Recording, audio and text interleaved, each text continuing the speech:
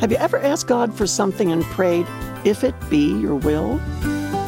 Hi, I'm Joni Eareckson Tada, and you'd be surprised at the many Christians who insist that if you add that qualifier, it shows a lack of faith. I read one pastor who insisted that it kills faith to ask something of the Lord, but then quickly add, if it be your will. Now, how could that phrase possibly diminish faith? I mean, look at the Lord Jesus. He's our best example. In Luke chapter 22, there's Jesus in the Garden of Gethsemane right before his crucifixion. And I mean, he is struggling in horrific suffering. And so, in his moment of greatest affliction, Jesus prays, Father, if it is your will, take this cup away from me. In other words, he was inasmuch saying, Father, I am facing sheer hell here, and so if there is any path through this, I would really like it not to be this way, not the cross. But then in the next breath he adds, Yet not my will, but yours be done.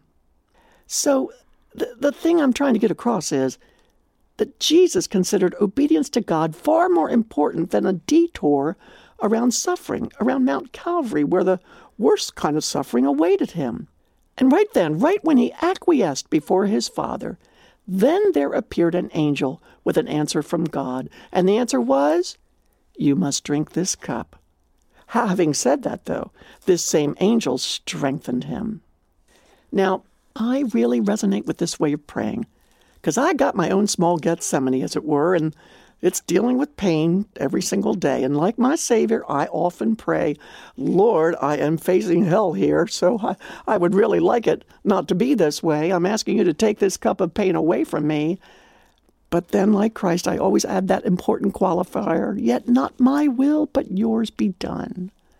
Most often the answer he has given me is, Johnny, you must drink this cup.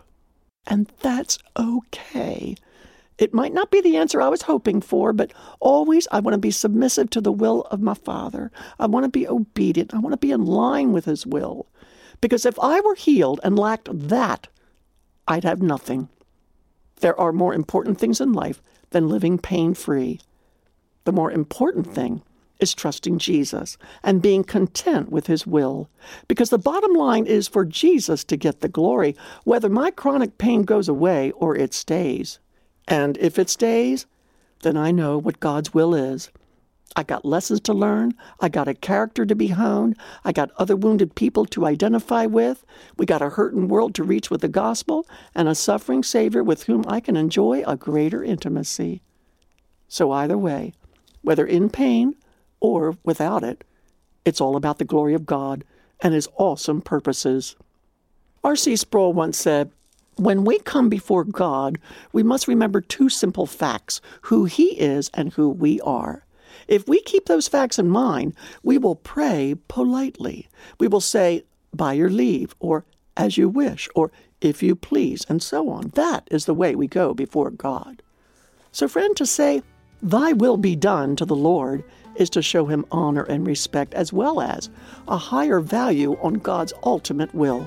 Hey, I talk more about this in my pamphlet, Where's My Miracle? So get your copy today at johnnyradio.org. Remember, the more important thing in prayer is to trust Christ with his will, even when, and especially when it hurts.